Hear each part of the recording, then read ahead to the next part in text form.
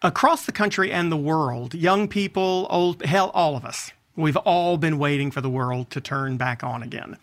And while we wait, we wonder, is the Biden administration doing enough for the people who need government the most? Is our system doing enough? With the media caught up in its biases, giving us stories with questionable sources, pushing us towards division with dishonest journalism, how can we break out of our old broken patterns of thinking? I'm Clay Aiken, and this week Politicon welcomes Dr. Rashad Richey of the Young Turks. Dr. Richey is the host of Indisputable with Dr. Rashad Richey, and his show is launching on the Young Turks Network on Monday, June 7th, with his first guests being U.S. Senator Jon Ossoff and rapper and activist Killer Mike. So it's a very exciting time for him, for the Young Turks, and really for all of us who have the opportunity to watch him. He'll be live weekdays, 2:30 p.m. Eastern, 11:30 p.m. Pacific on TYT. And I really encourage you to go check him out. But tonight, Dr. Richey and I will discuss his unique perspective on the things holding our country back. What will it take to come together in unity and action? How can we change things before it's too late? And of course, how the heck are we going to get along? You know what I mean?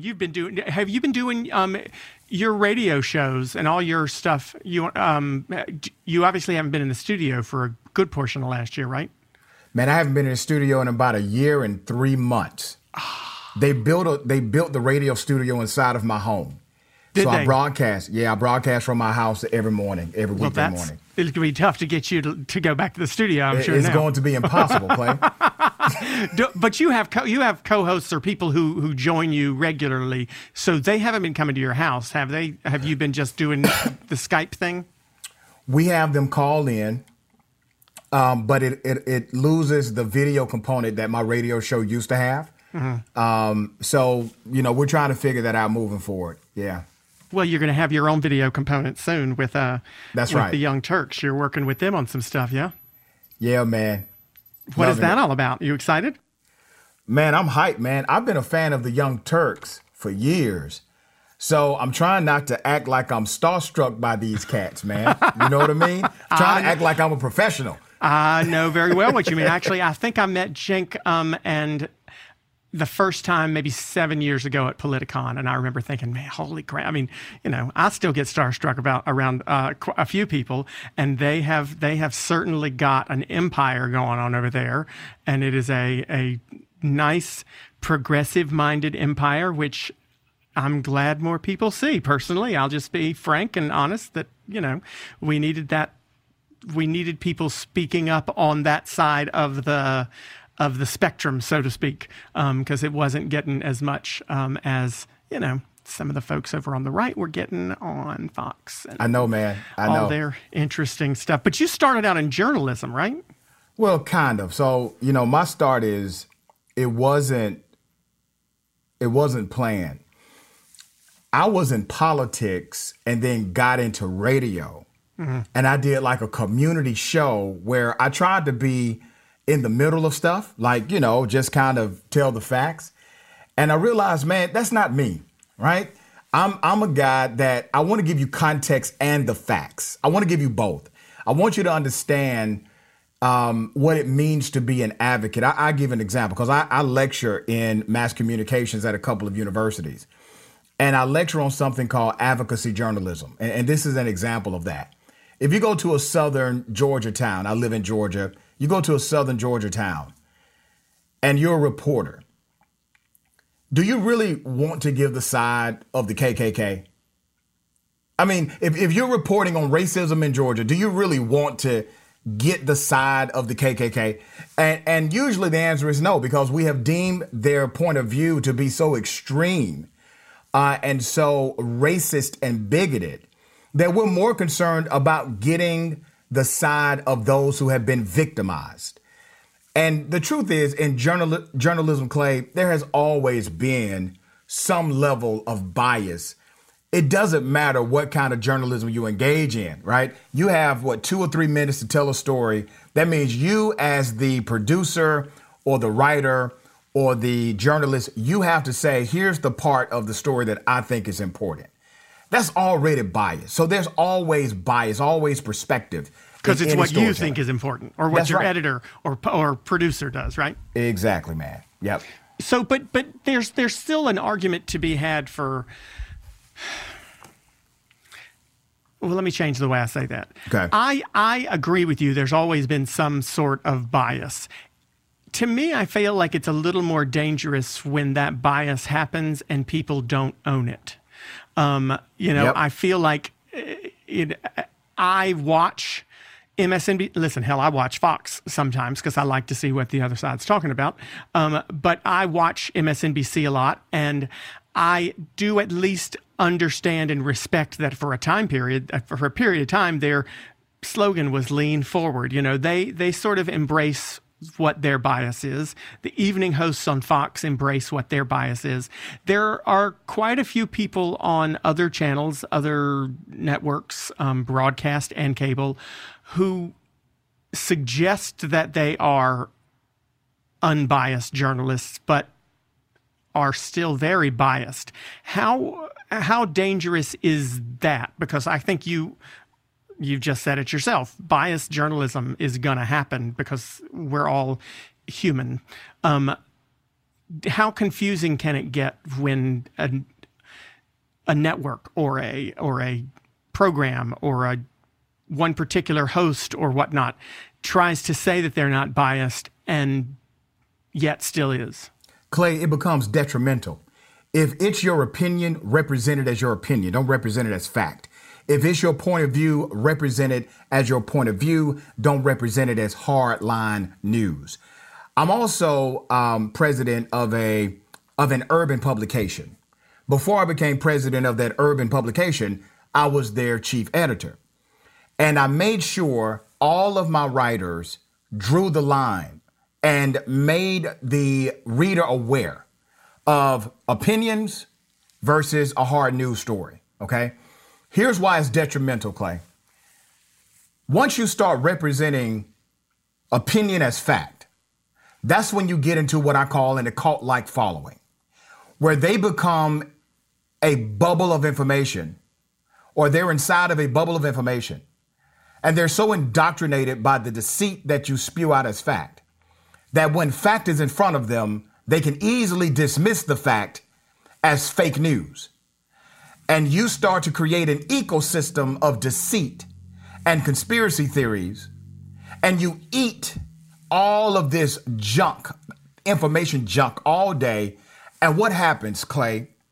January 6th happens. An insurrection, a terrorist attack at the U.S. Capitol, because people believed that this was hardcore news they were receiving, but it was propaganda. Why did it take until Donald Trump for a lot of these other journalistic outlets to fight back against, I don't like to use the term fake news, but, the Washington Post slogan, "The truth dies in darkness," right? Yeah. That really sort of became their banner when Trump became president. And we started seeing a lot of journalist groups and journalist agencies and outlets and networks talking about the importance of good, honest journalism and really making a more concerted effort to fight back against misinformation and real fake news and propaganda. But it didn't start in 2016, did it? I mean, is Trump who started this, or was Trump a product of it? Hell no, Trump didn't start it. I give Trump credit for this, man. He peeped something we didn't peep. He saw something we didn't see. Remember when he said that he could commit murder and his people would still follow him? Remember he said that? And nobody believed him, but lo and behold. Right, exactly. We laughed about it. We made jokes. We made commentary about it. People said, oh, this guy's off his rocker, right? We can't believe he said something like this. This is insane that he would say something like this, but he knew something. He knew how to exploit democracy. And really the biggest vulnerability in democracy is a free press, because a free press is what really keeps democracy honest. And if you can start to control the very press, you can control or start controlling elements of democracy. Fox News became the de facto propaganda minister for Donald Trump. And he utilized Fox News, his Twitter account, and other avenues in order to control the narrative, in order to control his own PR. Well, he knew this because he comes from a background of marketing. This is what we call binary marketing, something that Trump is very familiar with. And binary marketing simply means that you present your product in a way where people have to vote it up or vote it down. There's no in between with binary marketing. He took that concept into politics, binary marketing. He knew that he would piss off a lot of people. He knew that he would garner haters, but he also knew that he would garner loyalty like no president has seen in modern history. So, but Fox News, and I mean, we're talking about this in large part because you're joining and a part of certainly hell is not an upstart network. Your show will be a new part of this Young Turks network, but they are, so you're part of the media world. Yes. So that's why I've all of a sudden gone down this rabbit hole about media. Fox News didn't create it either, did they? Didn't Roger Ailes back in the 90s tap into something himself? And what is that Roger Ailes tapped into in the 90s and kind of built his occult-like following for Fox News around, and then Donald Trump tapped into in 2015 and 2016? I mean, yeah, there's a lot of misinformation, and I look around. I'm in North Carolina too, myself, so we're both in very purple southern states. But I look around, as I'm sure you do too, and I see people who I believe strongly are otherwise incredibly intelligent folks, but who have fallen for some real misinformation. And I can't help think it's because Fox News tapped into a way to... Fox News knew what those people wanted. That's right. What is it that they wanted? What is it that Donald Trump was able to feed into that maybe Democrats need to learn from themselves in order to help deprogram a few people? Man, it's interesting you bring that up because I agree with your analysis. So let's try to dig at what is at the bottom of it. Indoctrination means you don't have the ability to critically think about what you believe. There has always been indoctrinated people in America. There are people who truly believe that black folks are somehow intellectually inferior. There are people who believe that white people are the ones who have it bad in America because of all of this new diversity and political correctness, as they will call it. They truly believe these things. It's like this, Clay. When you go on social media and you're looking at a picture and you know you're in the picture somewhere, your brain automatically starts to look for you in the picture. And you look for you in the picture before you look for anybody else. You may appreciate everyone else in the picture, or some people, but you really look for you. Because I need to see if I got a booger. That's right, something, right? You need to look. You look for you. You look for yourself, right? Right, you look for yourself. What was happening, and this isn't just about news, it's also about the advent of new technology, the 24-hour news cycle, more diversity and opportunity for consumers to consume information. Consumers wanted to start seeing themselves. And Roger Ailes came up with an idea. He said, you know what? I want these people to see themselves in this news network. Now, why was that important back then? Because America was diversifying and becoming this woke nation to where we were challenging the norms and the evils and the sins of our past as a country. In the 90s? You think we were already getting there in the 90s? I think we were talking about it. Okay. I also believe Bill Clinton took us back by being a moderate who said he was a Democrat. But that's a different conversation. I believe we were having the conversation. The narrative was starting. The progress was happening, not to the level I would have liked to have seen, but it was there. You had this consciousness in America that you did not have, and it was breathing, but it wasn't thriving. And for the individuals who wanted to hold on to this old ideological point of view and embrace their biases and their prejudice, that America was taken off away from them. That's why they have slogans like "Make America Great Again." That's why they had movements about America First. What are they talking about, Clay? They're talking about how things used to be before all of these people got rights. Except for they don't want the taxes we had in the 70s. Right. They don't want that part, but they want the other stuff. Right, exactly. I mean, so do you think that there has been any healing done at all since the new administration took office in January? Do you think that there has been progress made, or do you think that we're treading water still? Man, we're treading water, brother. We're treading water. Biden is not a transformational leader. To me, he's the right guy for the job right now, but he's not the guy that's being transformative as far as folks' hearts and minds and souls, et cetera. The truth is, more people have always sided with those on the left than those on the right in modern history. Trump never won the popular vote. So you have an American population who said no to his kind of leadership. The majority of the American population said no to him. He became president because of the antiquated electoral college system. He did not become president because the vast majority of Americans wanted him to be president. So the country, by way of pure numbers, population, the country indicted the leadership of Donald Trump. But you still have a significant portion of the country who says this is the kind of fellow we want to follow. And he embraces some of the most extreme prejudice, racial elements or racist elements we produce in our country. He became a personification of that for the political moment. He did that. He's great at sticking his name on something and calling it his. But as far as healing is concerned, man, we really got to analyze that. I don't think we find our healing in politics, Clay. I don't. Well, that's for damn sure. Right. But we got to find it somewhere. We do have to find it somewhere. I think politics plays a large part in policy. Policy is basically the social contract between the community and the government.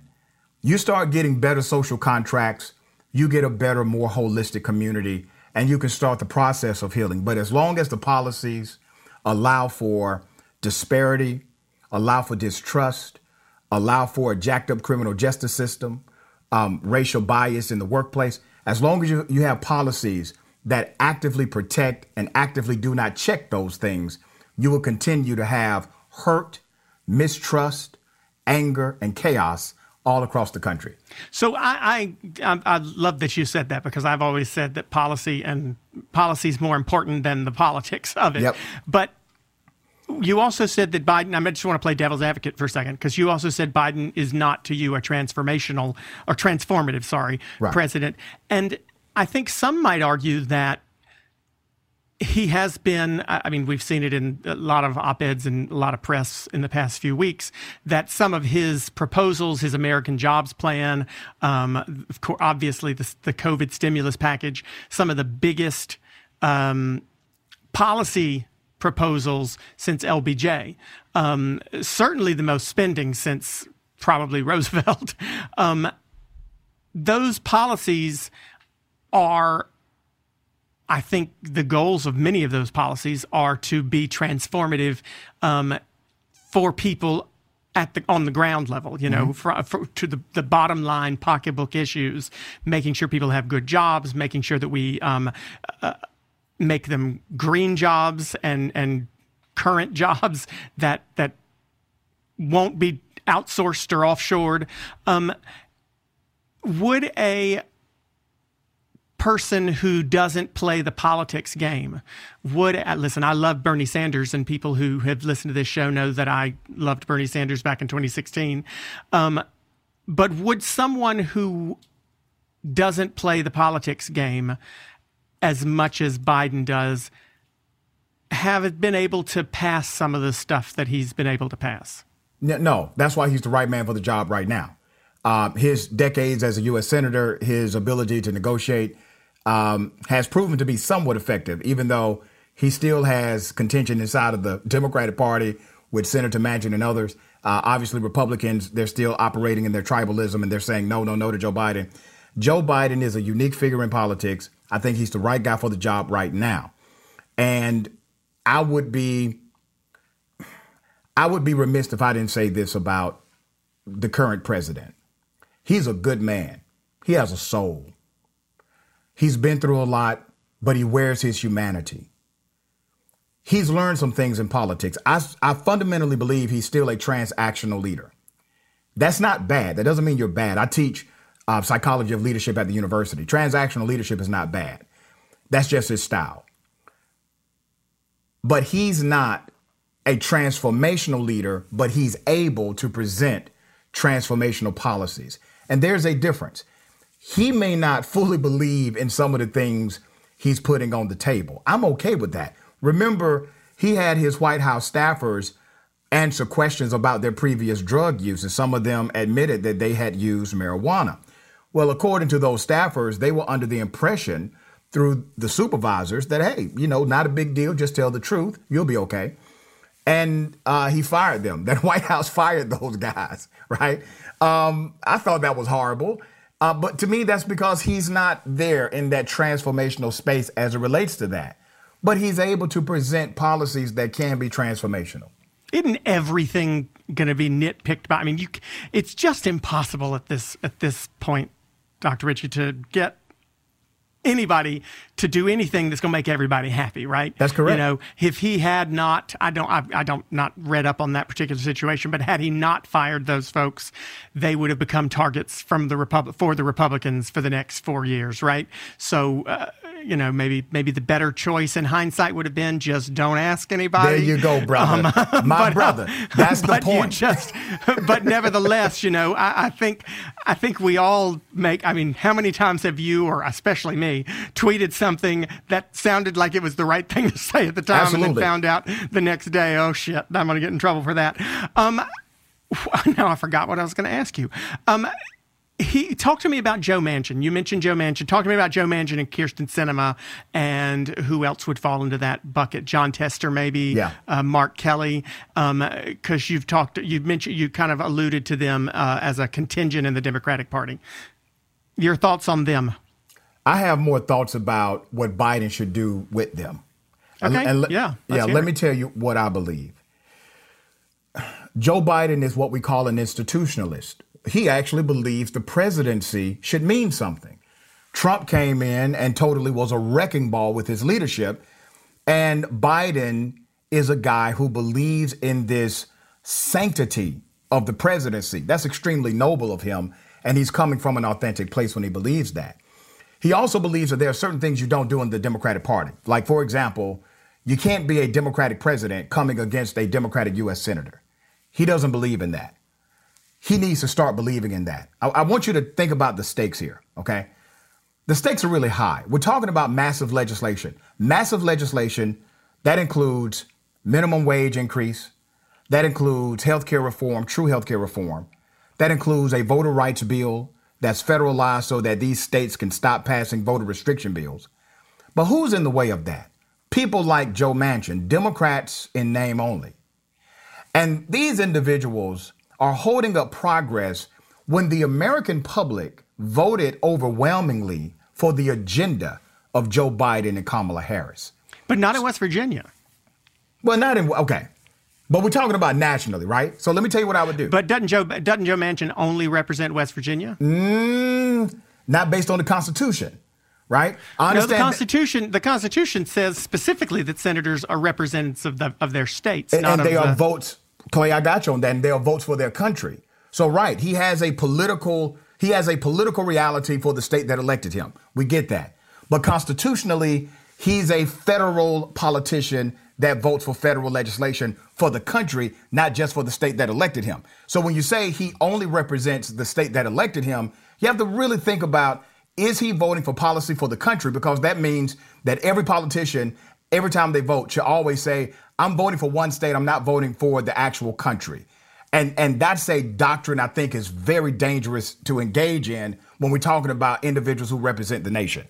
So, I just want to push back on that because they don't represent the nation. I mean, it sounds to me, I'm just playing, I know you like to keep it real, so I'm going to do it with you. It sounds to me like Democrats are looking for themselves in that picture again. They're saying, they're looking at the picture and they're saying, where am I? What do I want? What is best for me? And the reality is a good politician, a good representative, House of Representatives, senators do the same thing, should be looking at what their state wants. And I think I don't know Joe Manchin from Adam, I know him from TV, I don't know Kyrsten Sinema either, but I imagine that what he would say would be, I am doing my best to both do what I think is right and still represent what the people of my state want for the United States. And 70% of them voted for Trump. And no, I'm not going to side with Republicans just because 70% of my state did, because I'm still a Democrat. But I'm going to not rush all the way to the left because my state doesn't want that. So let me tell you why that's an important distinction that you just made. The difference between transactional leadership and transformational leadership is the guy you just mentioned, Manchin. Manchin is operating in transactional leadership form, where it is simply a transaction based on the people who elected him. Now, let's try to talk above that just a little bit, right? Leadership is not simply about being a reflection of the majority.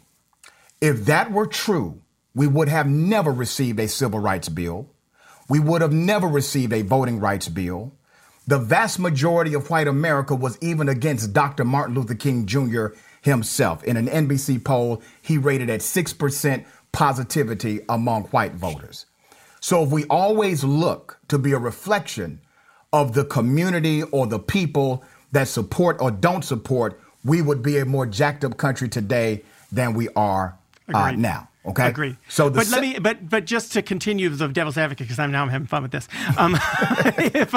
If Joe Manchin were only voting based on the majority, then he would not have voted against Kavanaugh. He would not have voted against Gorsuch. He would not have voted for the stimulus package that just passed in February. I mean, he does vote against what the Republican Party wants a good chunk of the time, doesn't he? Sometimes he does. So remember, the transformational part that I wanted to talk about really quickly is that sometimes in leadership, man, you have to be the person that says to individuals in front of you, this is wrong. What you're telling me to do is wrong. And let me show you why I think it's wrong. Leadership isn't just about being an expression of the most extreme or being an expression of the majority. Sometimes it's about being able to articulate to that same group, here's why we need to make an adjustment. That's the kind of leadership I'm talking about when I'm talking about transformational leadership. And we've seen people do it. We've seen individuals in the Republican and Democratic Party that said, I have to stand up for what I believe is right. Mitt Romney did it. We just had Liz Cheney. Right. Liz Cheney has done it. And you know what they got called when they did it? They got called Republicans in name only. Right. Which you just called Manchin a Democrat in name only. I mean, they get the same thing from their party that we give to Manchin and Sinema, right? But Clay, think about it, brother. Think about it. I'm just throwing you. I know you are. But we got to highlight this part. There are people in Manchin State who have suffered because even when the stimulus package passed, we had to take things out of the stimulus package in order to appease Manchin. So Manchin, and it was all a political play. So Manchin can go back to his state and say, hey, I voted for the bill, but let me show you what I got them to take out of the bill in order for it to pass. That's the way he appeases his moderate to right and right wing supporters. The fact that he voted for the bill in its totality is how he appeases his left and left-leaning voters. He's playing a political game because he's in a really tough political state for a Democrat. But here's what Joe Biden should do. And this is my recommendation to Joe Biden. Threaten to primary him. And a lot of Democrats will disagree with me on this, Clay, because I'll be one of them, but I'll let you finish. Okay, because it's going to be really tough to get a Democrat in that seat. If you primary Joe Manchin out, right, and you put in a new Democrat in that seat in a Democratic primary, it's going to be tough for that Democrat to become a U.S. senator in that state. True, 100%. But Manchin won't let it get to that. That's the point. If Manchin believes... No, I don't think he would. And I think he would because he knows, well, you know Georgia. I know North Carolina. Right. The most liberal, as much as I may love the most progressive nominee for Senate in North Carolina in 2022, they won't win the primary in North Carolina because North Carolina Democrats recognize we would not win that very purple seat away from, it'll be an open seat here. We wouldn't win that seat if we nominated AOC here in North Carolina. As much as we may love her policies, et cetera, we recognize we have to stop looking for ourselves in the picture and look for other people. And that's a strong electability argument. Just the way we did with Joe Biden, From a policy perspective, I would have loved somebody like Elizabeth Warren, but I recognized I can't make it just about what I want because the important thing here is making sure Trump's ass is gone. And so we've got to choose whoever it is that we believe is going to. And I think that's what the voters of South Carolina did. I mean, we talk about selfless voters. There were other candidates in that primary in South Carolina who I think a lot of South Carolina voters Democratic voters would have preferred, but they voted for Joe Biden because they realized we've got to win this White House back. And I think that Joe Manchin would recognize that a very, very progressive, Bernie Sanders type nominee, Democrats in West Virginia aren't like Democrats in Georgia or North Carolina even, Yeah, but they're not going to, they're not going to trust. Right? You're making an assumption that the replacement would be some progressive. I don't think the replacement would even be a progressive. I think a replacement would or should, if Biden did this, should be somebody in the vein of Joe Biden. Joe Biden is a moderate who believes in some progressive policies. But remember, the vast majority of moderate Democrats voted for and are in support of these bills that Manchin opposes. Well, fair. But I tell you what, if I was Joe Manchin, I'd be even less afraid of a Joe Biden-like primary nominee because there'd be no distinction. I mean, you got Joe Manchin, who's a Joe Biden-like moderate, or this other moderate who I don't know the name of. Well, vote for Manchin. He's been there for 3 terms. He was governor. Let me tell you the distinction. Okay. The distinction would be the policy. The fact that Joe Manchin, and you're right, they may be indistinguishable as far as their general politics is concerned. But here's where you make the argument for their difference. The policies that Joe Manchin has voted against had real world effect. We could have had an increased minimum wage reality. We could have voting rights, the John Lewis bill. We could have the George Floyd Policing Act. We can have these things on the table. We can have these things laws. And yes, Joe Manchin will vote for some legislation connected to Democrats. And he's not the Mitch McConnell, no individual. He's not a Republican. He still has to do some things that are Democratic. So one, I don't assume that somebody far left or progressive would be the replacement. And two, the argument would simply be a policy argument as to how his votes or his no votes or his lack of support have impacted adversely the communities, black, white, and brown, the communities in West Virginia. That's the argument you make. You make a sound policy argument and you make a sound argument about why Joe Manchin's votes or his lack of support for these policies have adversely affected the citizens of the state. And then you end up with a Republican in that seat afterwards, right? Isn't that what a lot of people would say? Isn't that what Joe Manchin would say? And well, that's exactly what he would say, and I expect him to say it. And the truth is, it's definitely a possibility, right? Well, it's probably, let's be honest, it's probably more than a possibility because I believe that Trump was elected in that state by 70-some% of the vote. I know, brother. And Shelley Moore Capito, I don't know exactly what her percentage was, but I know that was it has to be in the 60s. West Virginia is probably one of the reddest states in the country. Yeah, but and it's a miracle and only God's blessing that there's still a Democrat who's holding on to a Senate seat there, right? Clay, let me put it this way, man. Every bill that's important to my community, he voted against. All of them. We care about our voting rights being protected and not having state legislatures take it away. He's not supporting that. He doesn't want to federalize. It hasn't come to the floor. It hasn't come to a vote in the Senate yet, though. H.R. 1. But he has said clearly he's not in support of it. He has said that he doesn't support it. He wants a bipartisan solution is what he said in an interview. And Republicans aren't presenting anything in a bipartisan manner as it relates to federalizing the elections and protecting people to vote, people to exercise their right to vote.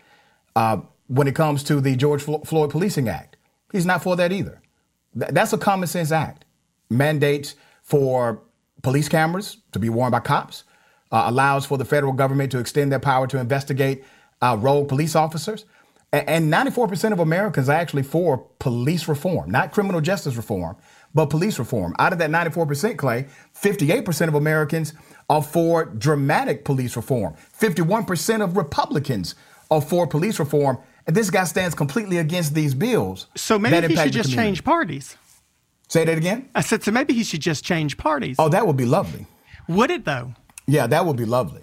I would rather because the minute he changes parties, Mitch McConnell takes control again. I would rather him change parties. And I understand this whole control thing. Man, Schumer ain't running nothing. Do you really think Schumer's running something? Schumer ain't running nothing. All right. Okay, we'll agree there. Okay. All right. So because of how it's brokered, I mean, it's the slimmest of margins. But Schumer is able to pick off one or two Republicans sometimes.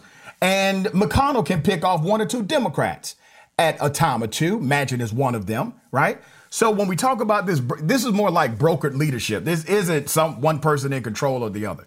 The reason why I would welcome Manchin actually turning and saying that he's a Republican is because I think that many will feel betrayed in his state. Because there are Democrats that believe in this guy. Certainly there would be, but they are only 35% of the folks who were there. I mean, he would become a Republican, and that would be a two Republican state. I mean, I guess what I'm trying to get at is we've named Manchin's name. Who else? Sinema, who has faced a lot of the same criticism. Yep. Mitt Romney, Susan Collins, Lisa Murkowski is going to have a somewhat tough race in Alaska. It's a little bit different up there, but Liz Cheney we've seen in the last few weeks, although.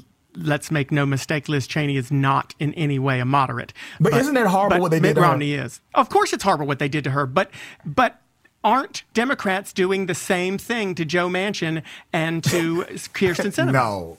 Come on, Clay. Come on, man. Granted, it's a very different situation. Liz Cheney is standing up for the democracy, period, and that's why she gets voted out. But, you know, Mitt Romney did the same thing. Susan Collins didn't vote for certain Supreme Court justice nominees. Lisa Murkowski has withheld votes from certain Republican initiatives. They've all been called rhinos. Yeah. Manchin, Sinema, they're all... I mean, it seems to me like the most dangerous place in America to be is somewhere in the middle. But when I speak to people, that's where 80% of Americans live. They don't live in a world where they are fully 100% in support of everything that either party does. They think both parties are full of shit, and they just, you know. So isn't it strange that most Americans think that both parties are full of shit, but still somehow we expect 100% loyalty to each party from our politicians? Let me highlight something you said, man, about how people are treating Manchin and how they treated Liz Cheney. The Republicans stripped her of power because she had the audacity to tell the truth about Donald Trump. Okay, that's different. Democrats need to do more of that to Democrats. The criticism that Joe Manchin received is typically not from other Democrats. It's from people across the country and some in the state, but it's basically the talk. It's not actual authority in D.C., Democrats in D.C., making these campaigns against Manchin. You literally had the leadership class. You said you wanted him to. Yeah, they should. You said you wanted Biden to primary him. Right. The problem is so you're saying that Democrats aren't doing the same thing to Manchin that Republicans did to Cheney. Damn right. We need to do to Manchin what Republicans did to Cheney. You need to take a page out of their playbook, stop being nice about it. There are people on the line. Why are we fighting with people in our own team instead of the other one? Because they're not fighting as if they are on our team. Sometimes the greatest hindrance to progress is somebody in your own team. Think about the civil rights legislation of the 60s. It was actually stopped because of a filibuster. That filibuster was led by a Southern Democrat. That Southern Democrat utilized the filibuster to stop civil rights legislation. We were able to overcome that. I don't know what political trickery was used, but he put it aside.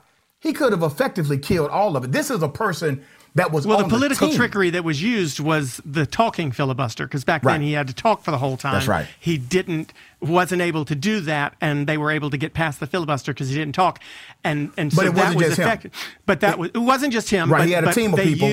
But because you had to continue talking on the floor, he and his compatriots were not able to sustain that filibuster because the Republicans and the Democrats from the North were able to overcome it. But don't you think that's interesting, Clay? Well, I think it's interesting. Well, I think it's interesting because that's what Joe Manchin says he wants back. He says that he's not for getting rid of the filibuster, but he said that here I am acting like I'm on his campaign. I'm not. But he says he doesn't want to get rid of the filibuster. He wants to return to the talking filibuster instead, where if you want to filibuster, you have to stand on the floor and hold the floor. That type of filibuster is the type that was used in the 60s and was unsuccessful. And so Joe Manchin has said, let's return to that, which would allow the Republicans to still filibuster if they wanted to, but we'd still be able to get our shit through when they stop talking. But he was criticized because he didn't want to just completely do away with it. Yeah. I think what the situation you just used as an illustration is one that kind of shows that Joe Manchin's solution of talking filibusters probably would still allow a lot of the stuff that Democrats want to pass. Let me tell you what I said about that on radio, Clay. I actually said that's one of the almost brilliant ideas of Manchin. Is returning back. So every once in a while, a broken clock is right twice a day. At least, I was going to say that. Exactly right.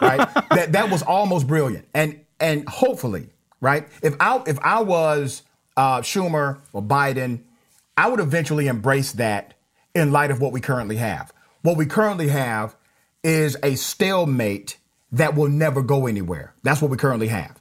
But is part of that stalemate because there are some people listen, let's just assume this hypothetically. Yeah. The Republican senators in this scenario don't matter, right? They're going to vote against anything that Democrats want to do when it comes to changing the filibuster. Right. True or false? Yes, they're going to vote against it. Yep. Right. Now, of course, if the tables were turned, they'd want to get rid of that damn thing. Wait a second, they did. But right now, they'll vote against it, which means that currently there are, if you consider the fact that Joe Manchin wants to do the talking filibuster, there are 50 senators who are willing to change the current rules on the filibuster, but one of the reasons that the talking filibuster proposal won't pass is because there are senators who are further to the left who will settle at nothing less than getting rid of it completely. At some point, don't the people on the left, on the further left than Joe Manchin, need to say, okay, moving to a talking filibuster is not what I wanted. I'd rather get rid of the whole thing, but since right now we do have 50 votes and we could move to the talking and we could go with what Joe Manchin is suggesting, let's at least do that. I mean, how often is perfect the enemy of the good? For Democrats and Republicans who say, listen, we refuse to support this because it doesn't go as far as we want it to, when the truth is it is still at least one step forward instead of three. I appreciate the ideological stance of individuals in politics who are non-compromising to a degree. There comes a point in every business relationship where you still need to move the ultimate agenda forward. The part that you said, when you said to a point, right? Mm-hmm. That means you have to calculate as a leader, as an elected official, as a U.S. senator, you have to calculate when that is. I'm not sure if that's what it is today. It may be there next month or the month after. You still got your numbers, right? Right. I think they have to decide what's the point. When is the point that we transform transition. And yes, man, if it comes up to where we know we can't do anything with this filibuster and it is stopping all of the massive legislation that will actually transform this country, Schumer should put it up for a vote.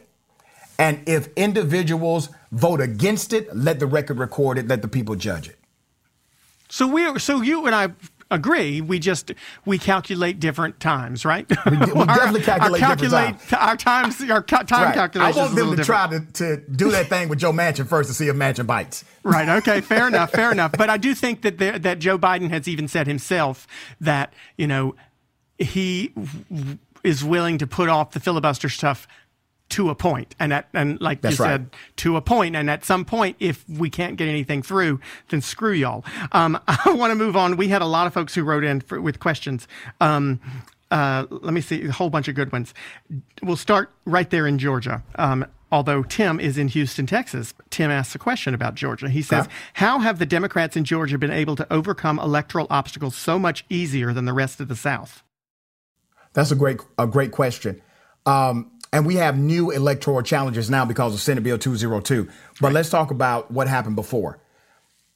You had in Georgia a massive get out the vote campaign. This campaign, I work for Urban Radio. We did something we've never done before in Urban Radio. We coordinated with sworn enemies in Urban Radio to do get out the vote. We were on each other's radio stations. We did events together. We paid money to bring in people to do virtual concerts. We ran commercials on everybody's network talking about our partnership. That helped. We also had individuals who engaged on the ground like never before. They knocked on doors, man, but we paid them.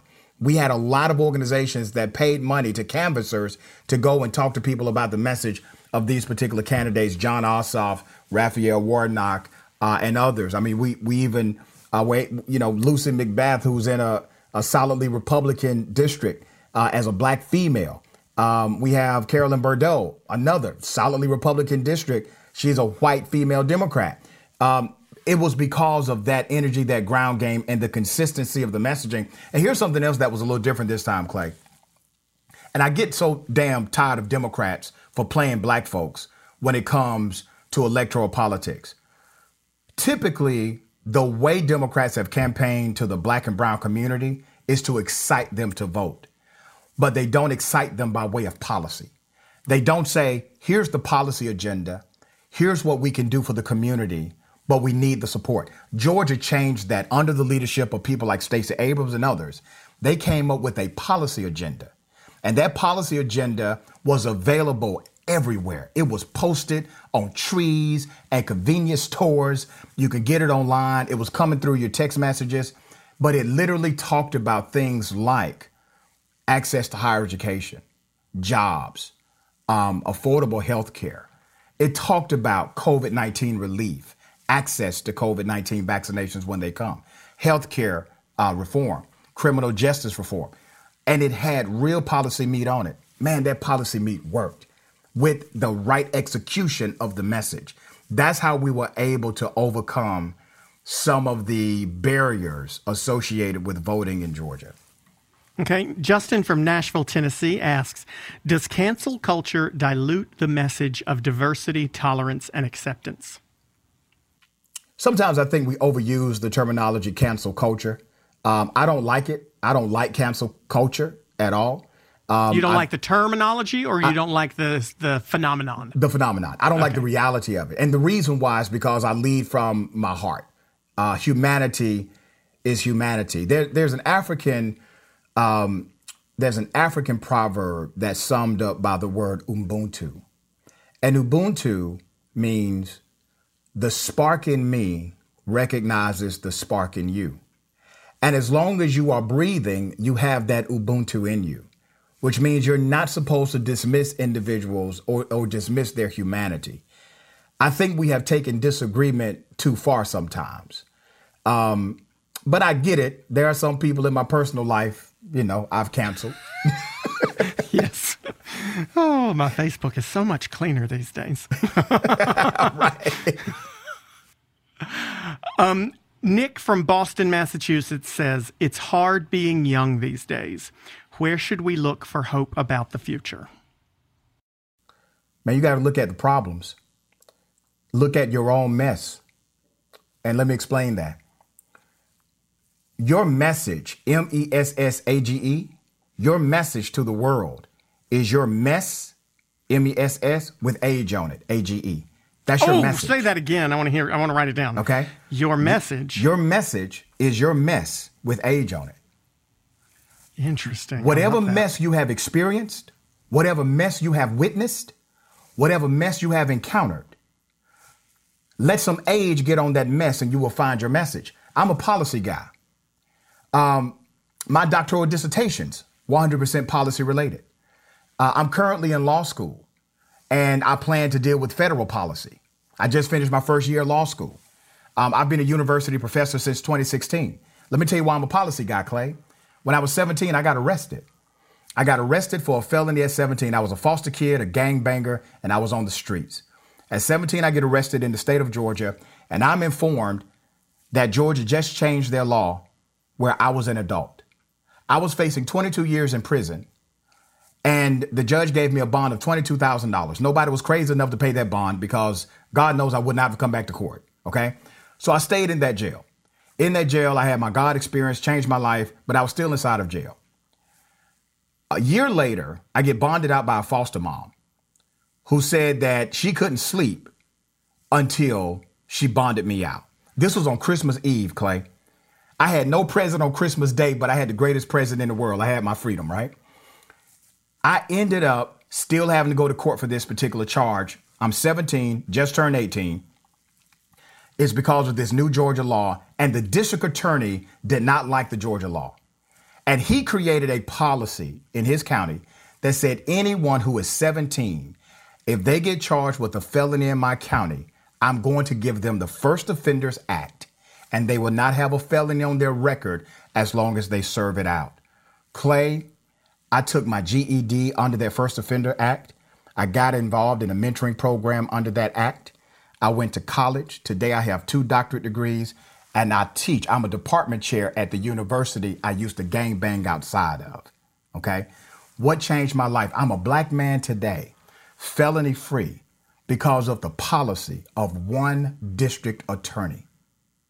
That's why I'm a policy guy. I found my mess and I put age on it. And that's what he has to do. He or she who asks that question. You have to find your mess, let some age come on it. And that's your message to the world. Who's that district attorney? Tom Morgan, Tom Morgan. Where is he now? DeKalb County. Man, he's making millions of dollars at a private law firm today. Well, you know what? He deserves it, damn it. He damn sure does. Good for him. Good for him. Yeah. You need to have him on your show. I'm sure you have at some point, right? Man, I've reached out to him. And him and I exchanged some messages a few years ago. But I was able to get the judge on my show. I was able to get the public defender who was involved in that case on my show. Her and I are good friends today. She still works for that same county, by the way. But now she's in charge. Right there. Yeah, she's amazing. She's in charge of juveniles being prosecuted as adults, and she defends them. She has a heart of gold. So she's been doing this work for over 20 years now. Well, Tom Morgan's probably not listening to this podcast, but if he is, I'm telling him he needs to definitely go and talk to Dr. Rashad Richey. Tell us about your show, your work with the Young Turks and what you're up to and where we can see you and hear you. Man, I'm thankful. And Clay, thank you for this opportunity, brother. I've been a fan of yours for a long time, man. Oh, well, thank you. Like, this is a high honor for me. Oh, well, that's very nice of you to say. I'm a huge fan of yours because I've loved this conversation. Now that's why I want to know where I can see you. Absolutely. All right. The show launches June 7th. It is a Monday through Friday show, 2:30 p.m. Eastern Time, 11:30 a.m. Pacific Time. I engage in debates, news of the day, breaking news dialogue. I try to bring on as many conservatives as I can to chop them up with my expertise and insight, and they try to chop me back up. And we also highlight movers and shakers. Our first week of the show, we got Killer Mike. We have Senator John Ossoff, and we got some other surprises for you. Okay? Oh, good. Now, and that's on the name of the show. It's on Young Turks Network, right? Yep, on the Young Turks Network. It's Indisputable with Dr. Rashad Richey. Here's the best way people can make sure they see the show. Subscribe to the YouTube channel, Indisputable TYT. Subscribe right now. We got about 70,000 subscribers so far. Indisputable TYT. Indisputable TYT. You will see my ugly mug. My picture will be right there. And you can click there, subscribe, and that show will air live there as well. And I think you can also get TYT on YouTube TV and everywhere, man. Pluto, Pluto and TV. all those streaming networks. TYT. People who listen to this show absolutely know how to find the Young Turks Network. We've had everyone from the network has been on, and everyone has been to Politicon as well. And next time we do a Politicon in person, you better be there. I'm there, brother. But I can't thank you enough. I mean, it's nice to be able to kind of play devil's advocate and banter back and forth with someone it was fun, who man. Also doesn't get angry when you do that, because that doesn't always happen on this show. I've got to ask you, Dr. Rashad Richey, before I do, I'm gonna just remind people, Indisputable, 2:30 p.m. starting June 7th. Yes. And that's on TYT. And the YouTube page that you should follow, the YouTube channel you should follow, is Indisputable TYT. So that's youtube.com/Indisputable TYT. Dr. Rashad Richey, how the heck are we going to get along? Man, I hate to break it to you, brother. We're not. We're not all going to get along. And that really should not be the aim. The aim should be peaceful coexistence. Not that we all get along or all agree, but that we all respect the other's independence. That's the aim.